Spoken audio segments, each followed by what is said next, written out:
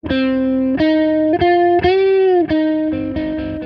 Wednesday, September 21st, 2016. From Slate, it's The Gist. I'm Mike Pesca. The father of the alleged Chelsea bomber is in the news because he, the father, told police years ago his son might be a terrorist. By the way, that plus beats his wife, trip to Pakistan, posting on YouTube songs of jihadi anthems. Come on. Should have been major red flags. I do not see what is wrong with taking that one data point, violence against women. Many terrorists have that. It's a terrible thing into and of itself. And if you get another one of these data points, doing some serious monitoring on that individual. Anyway, the dad was in the news for all that, but literally he was on the news wearing a hat I could not place. This is my thing. When notorious people get arrested and are on the news wearing branded merchandise, I always think to myself that the brand must be like, oh no, why can't Donald Trump's son just use us in an analogy? There are a couple examples. When the South Carolina shooter, there are all these pictures of him holding Confederate flags and he was wearing a gold gym tank top. And the Orlando shooter was wearing an NYPD shirt. That was just weird. Anyway, this is the dad. It's not the bomber, alleged bomber, confirmed dad. And he was wearing this hat that read either MHD or MD. And you're like, wait, how could it be either both? Well, picture the M, capital M, and picture the capital D. And if you put a horizontal line between the M and the D, that could be an H or it just could be a connective line. Anyway, I did some sleuthing. I couldn't figure it out. MHD searches, MD searches, reverse image searches. I called every hat manufacturer in North America, nothing striking out. But then I saw a side angle of the hat, and it was the Whirlpool logo. And this broke the case. He was wearing a hat of the Multi-Housing Depot. Who are they? I will read you from their website. The leading apartment and multifamily supplier, MHD, is much more than just an appliance vendor or cabinet contractor. It's integrated services which help the multifamily industry run efficiently and profitably. Also providing the headgear for angst-ridden fathers of alleged terrorists since 2016. I guess any publicity is good publicity. No, Mike, this is not good publicity. On the show today, polls show Hillary Clinton could lose the election thanks to her inability to inspire millennials. I offer my carefully crafted and non-judgmental words of uplift to millennials, or as I call them, the truly greatest generation. But first, Operation Avalanche is a new mockumentary from a Canadian duo. The film is set in 1969. It concerns the moon landing, or, as Operation Avalanche would have it, the faked moon landing. You will not believe how they got period footage inside NASA's mission control. Or you might, once I tell you that they tricked NASA's mission control into being in their film. Producer Matt Miller and writer, director, and star Matt Johnson up next.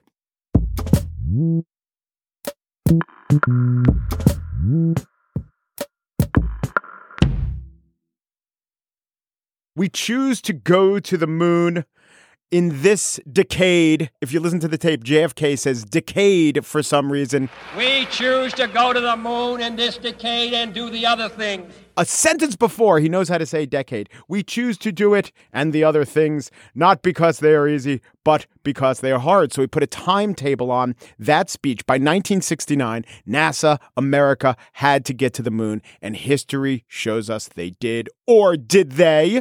A new film, Operation Avalanche, which I'm going to let the star and creator and the producer describe the plot to you because it's a chameleon eating its own tail and then turning into a lizard.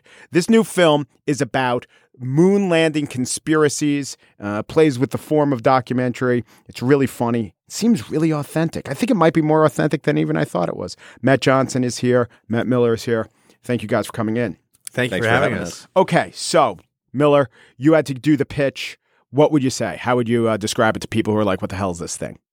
It's two young CIA agents full of ambition trying to get ahead.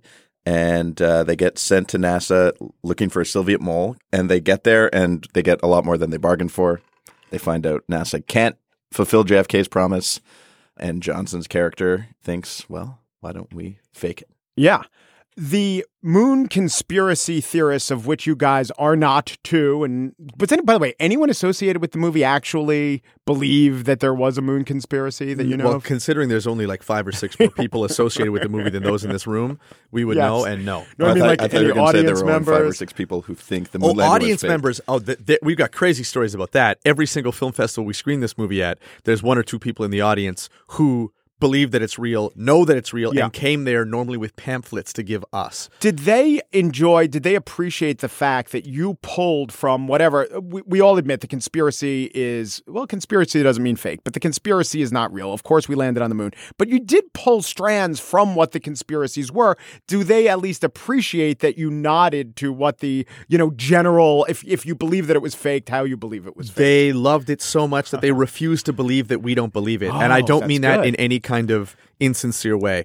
Every single time we've talked to a real conspiracy head who has seen this movie at a festival, they look at me and ask me questions as though they know I'm on the take and that he and I are speaking a secret language. And even though I'm saying in these Q&As, none of us believe this. We just thought it was a great story. We were just trying to do it as real as possible. That is not convincing them. And they believe that we were giving a message specifically to them. Because there are phrases, there are terms, there are little bits, little data points. I knew that Kubrick, for instance, was involved and maybe Kubrick faked it. But there's little things, the degradation of the film, this film stock, that's a big thing. What else is in there that if I'm not steeped in moon landing conspiracy wouldn't actually speak to me as anything, but actually to them, they're like, aha. That's a great question because we did tons and tons of work trying to get those meticulous details right. So one of the big ones is that all of the rocks on the set, the quote-unquote set, were apparently from a Hollywood prop shop and labeled with letters. And we made sure our rocks were labeled with letters. And we talk about the A rock, the B rock, the C rock, which is famous in a lot of these old photographs. The cross-hatching on the photographs that photographic experts say was manipulated. We made sure we manipulated them live on camera in the exact same way. The way that the moon dust or the sand was sourced, we sourced from the same place that the conspiracy theorists say it was sourced from. Really? Where was that? It's not a specific place, but of the same type of sand that they said it was. Same sand. I mean, this is a pretty long list. Kubrick is getting NASA to make sure that his space movie looks like real space. And so we're going to use his space movie to make sure the real space movie looks like space. Do you understand how crazy that is? Were there any actual 69 elements that were authentic that you said, actually, this isn't scanning as authentic to the period? Like things that you had to take out, even though they were from 69? That's a good question. The biggest one was a plane that I ride in. It was built in 1968 that for whatever reason, it looked like modern. It was a little tiny, puddle jumper plane. We keep the shot in, but our VFX supervisor was like, I wish you weren't using this shot.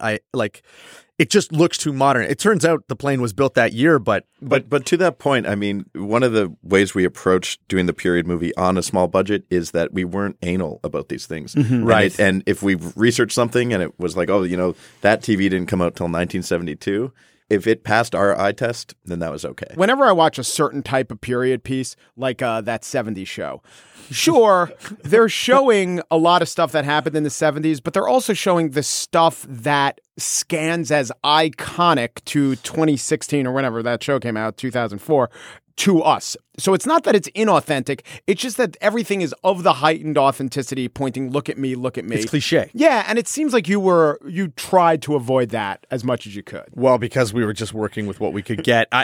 This movie, what excited us about this movie was not the 1960s. Yeah. To put it bluntly, we did not want to make a movie about the 1960s at all. We wanted to make a movie about this story of young guys faking the moon landing. That's what was wicked to us. So all the 60s stuff was incidental. None of us are real 60s heads except for liking the music from that period. So I think us not fetishizing that era helped a ton because we weren't like, oh, we gotta get this landmark or we gotta get this news story, like the way Mad Men would have these iconic news moments happening as big story points. We avoided all of that because the fact is, we're living right now, we're not thinking about these major news events as they affect the stories of our day-to-day lives. Right. We're thinking about your life here. Right. Slate, you're right? in a plain white T-shirt. I'm in a Mountains Goats T-shirt. And Miller, thanks for dressing up. You're wearing a button-down. But if this were the 2036 version of 2016, we'd all be wearing band shirts. Yes. You would say vote for Hillary. Exactly. And all that stuff would be iconographized in even in this room. Okay, so when they came to you with this as a producer, you probably say, great idea, but have you really thought out how difficult this is going to be in terms of not just a fake documentary, but a fake documentary where everything has to appear that it's 1969? You guys film on the fly. If a car, a fender of a car shows up in the shot's ruined. Well, that was where all the fun was coming from. Like, we had just done The Dirties, and we knew we could do that. I mean, The Dirties is set in a high school. It's about 2 kids. It's very small production. Right. And not a period piece. You could control the environment. Exactly. Right. And we shoot a lot in real environments. And so that was allowing us to play to our strength. And that was, the first thing we were trying to figure out is how can we take that model and do it in a period environment on still a relatively low budget. So, I wasn't scared. You were scared. Get real. Come on. I think we were all scared, man. Yeah. We took away all of our greatest weapons. And some of the stuff that we did when we were talking about how to do it, the car chase, that stuff with Kubrick, we were like, yeah, this is just impossible. Mm-hmm. And so we approached it from the point of view that we couldn't do it. And so it was only through months and months of like rigorous trial and error that it was done at all. And then, I mean, what you don't see is all the stuff that we digitally had to take out of the frame. As you say, a car would go by and Tristan would have to just digitally take it out. So that's the deal. Without that technology, this film couldn't have been made. Which is what's so ironic because we're making a movie about them faking up film footage from the 1960s in the year 2016, and only because of 2016 video technology can we make it seem like it's How the 1960s. long ago was that digital minute? How could you have made this 5 years ago, 10 years ago? Yeah, 10 years ago, no. For the money. No. Hell no. 5 years ago, no. Yeah. 5 years ago, no. I'm going to get to the fact that you snuck into NASA. You didn't sneak in. You were invited into NASA. Yeah. And you filmed there and used that. But is your ultimate goal to film a Jason Bourne-esque international thriller entirely in Epcot Center? Is that your goal? He's on to us, Johnson. That's not a bad pitch for a movie. And you know what? I can connect that to some great legal advice. And that's that. Did you see the film Escape from Tomorrow? Do you know the story about that movie? There's an entire movie filmed in Disney World illegally. Oh, right. Permission. Yes. Horror movie filmed without permission in Disneyland. And because of that movie, we got to make Operation Avalanche. And I'll tell you how. The lawyer who made that movie releasable was the same lawyer who made our movie releasable, because I was on the film festival circuit with that film and I said, how did you guys do that? And they told us about this lawyer. We met with him. We said, hey, we want to shoot at NASA without permission. And he said, I can make you do that. Okay, so let's talk about it. What was the planning? What was the idea? And how did it actually work out? Well, the planning was, let's see what NASA will let us do. We were film students at the time, and we said, hey, we're making a documentary about the 1960s as a thesis project. Will you let us come film there? And they said, yeah, that sounds inoffensive enough. Let's do it. Because NASA's, I think, quite actively trying to get media attention on what they're doing, which is, I think, great. So we went down there all wearing our period clothes with our period cameras and just hoped for the best. And it turned out that they didn't bat an eye. We just started filming, doing things, and they thought, yeah, this is a bit bizarre, but they did not ask the hard question of, is this a movie about faking the moon landing? Well, that would be quite a leap to make. Yeah. So you had to take out all the stuff that was modern. Everything. But luckily, the big stuff, the hardware, is straight out of the 60s. All their monitors. They're keeping it like a museum. Yeah, because they don't want to remove that stuff, which I think is awesome. Obviously, not every bit of footage shows up in the movie, but when you walked out of there, were you like, we felt like better we robbed a even bank. thought? We Wow. felt like we'd robbed a bank. It was one of the greatest feelings ever. When we left that place, we thought, one, we didn't think we'd be able to use the footage because we thought what we'd done was so incredibly illegal.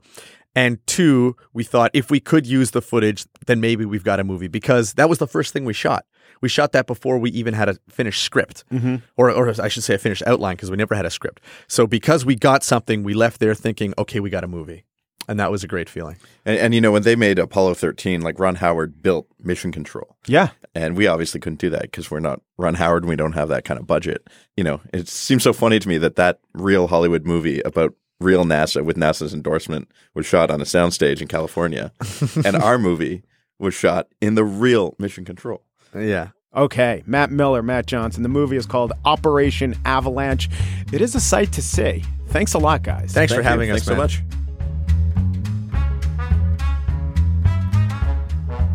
Hey, what are you doing on election night? Why not spend it with two of your favorite Slate podcasts? Join The Gist and Trumpcast November 8th for a live election night extravaganza at the Bell House in Brooklyn. Tickets are now on sale, 30% off for Slate Plus members, and go on sale for the general public September 22nd at 10 a.m. Visit slate.com for more details.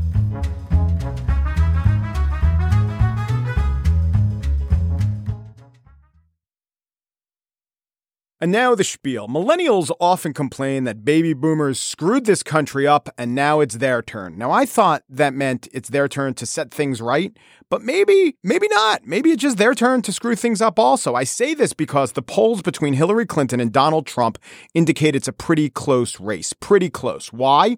A big reason is millennials. Not that they like Trump, they just don't like Clinton enough. This is especially true of young millennials, meaning those under 30. In swing states, like in Ohio, there was a new CBS YouGov poll.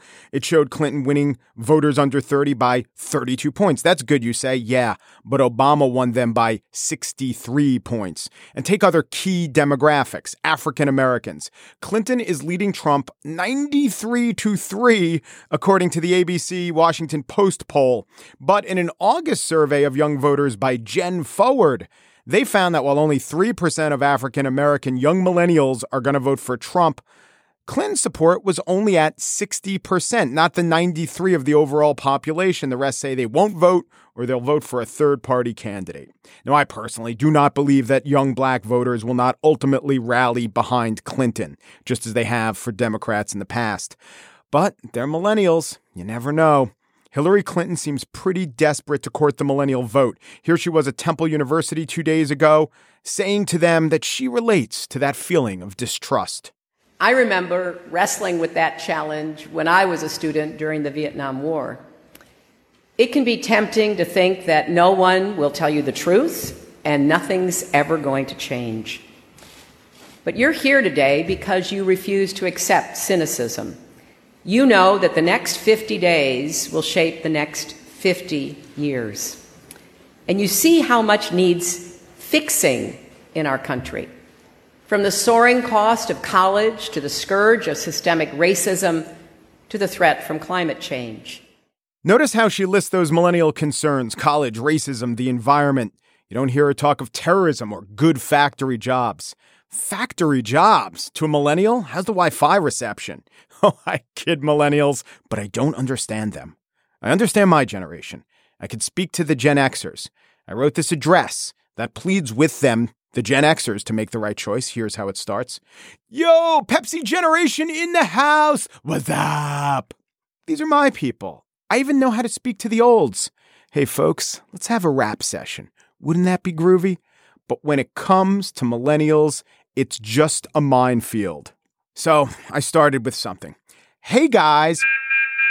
Wait, what's that? According to the Bias-Free Language Guide at the University of New Hampshire, Hey Guys falls under problematic/outdated. That was just producer Mary Wilson, who is, in fact, a voter under 30.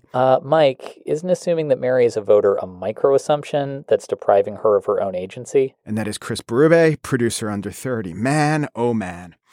So I wrote this plea to millennials, but I know they won't hear it unless it gets translated into millennial.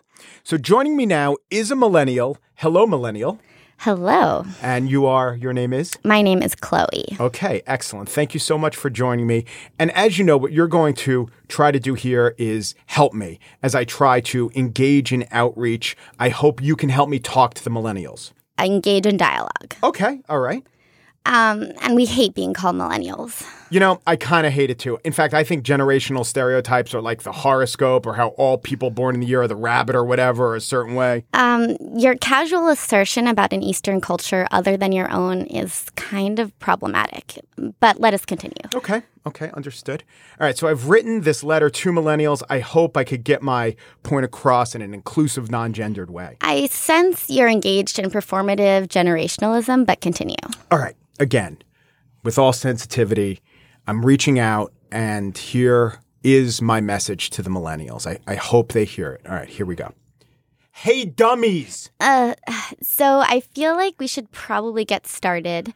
So you don't like Hillary Clinton. Who does? I can appreciate this idea of not fully supporting Hillary Rodham Clinton. So she took Wall Street speaking fees. So in 1993, she said super predator. She gained from a white corporate power structure and in 1993 chose hateful terms, further disparaging an oppressed class. So she's not perfect. She is problematic. But sometimes you gotta suck it up. It's important to sit with the discomfort. You can't just indulge whatever your ideals are.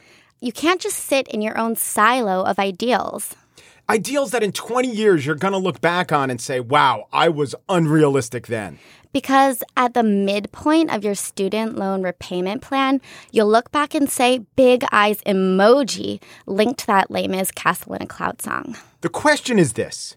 Will that reverie in 2 decades, will that be during a time when the country elected perhaps the least qualified, preening, thin-skinned, bully madman? Will this be a country that has elected yet another white, heteronormative man whose adherence to the great man theory of history is outpaced only by his adherence to the I am a great man theory of his story? Or will it elect Hillary Clinton? Or will the country elect Hillary Rodham Clinton? Who will, remember, and this ain't nothing, become the first woman president? The first straight-identifying cisgender woman of European-American ancestry president. Alongside heroes like Susan B. Anthony, Elizabeth Cady Stanton, and Harriet Tubman.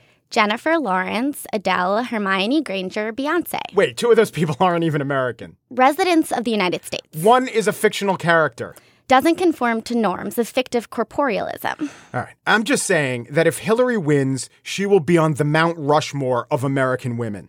I doubt a woman would desecrate nature and tribal lands in order to forefront privileged slaveholders. All right. Let's remember, if it isn't Hillary, it's clear that it is Donald Trump who will win. That's just reality. And you will have contributed to that reality. Not a thought experiment, a reality. So you tell me how that is a triumph of idealism rather than a triumph of birtherism, racism, mercantilism, Philistinism, and guaranteed decline. The Philistines have been unfairly maligned via Judeo-Christian texts as the other, but overall, good point. Okay, well, I'm glad we agree. Thank you, and perhaps we can be friends.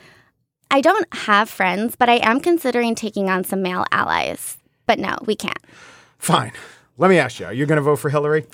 I'm dialoguing with my intentional community now about the third-party options. I feel like I really want to give myself the space to vote my hopes, not my fears. So it worked. Great.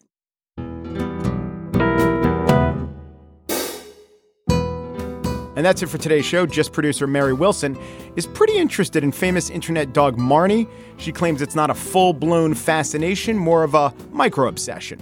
We keep telling Just producer Chris Berube that we love tales of the Great White North, but we get it. It's a little colder, the people are more pleasant. We're not trying to crush his identity, but are perhaps engaged in a little bit of micro-repression. Steve Lickteig, executive producer of Slate Podcast, is interested in the European conflict between Prussia and Austria, fought over Silesia between 1740 and 1748, but only the last few months of that conflict. So, more like an interest in the war of Austrian micro-secession. Andy Bowers, chief content officer of the Panoply Network, was a vegan, but now eats meat, but almost no tripe, just little flecks, microintestine. The gist. Today we're being really obtuse and retrograde. Not totally atavistic, but it's a bit of a micro-regression. Peru, de Peru, du Peru, and thanks for listening.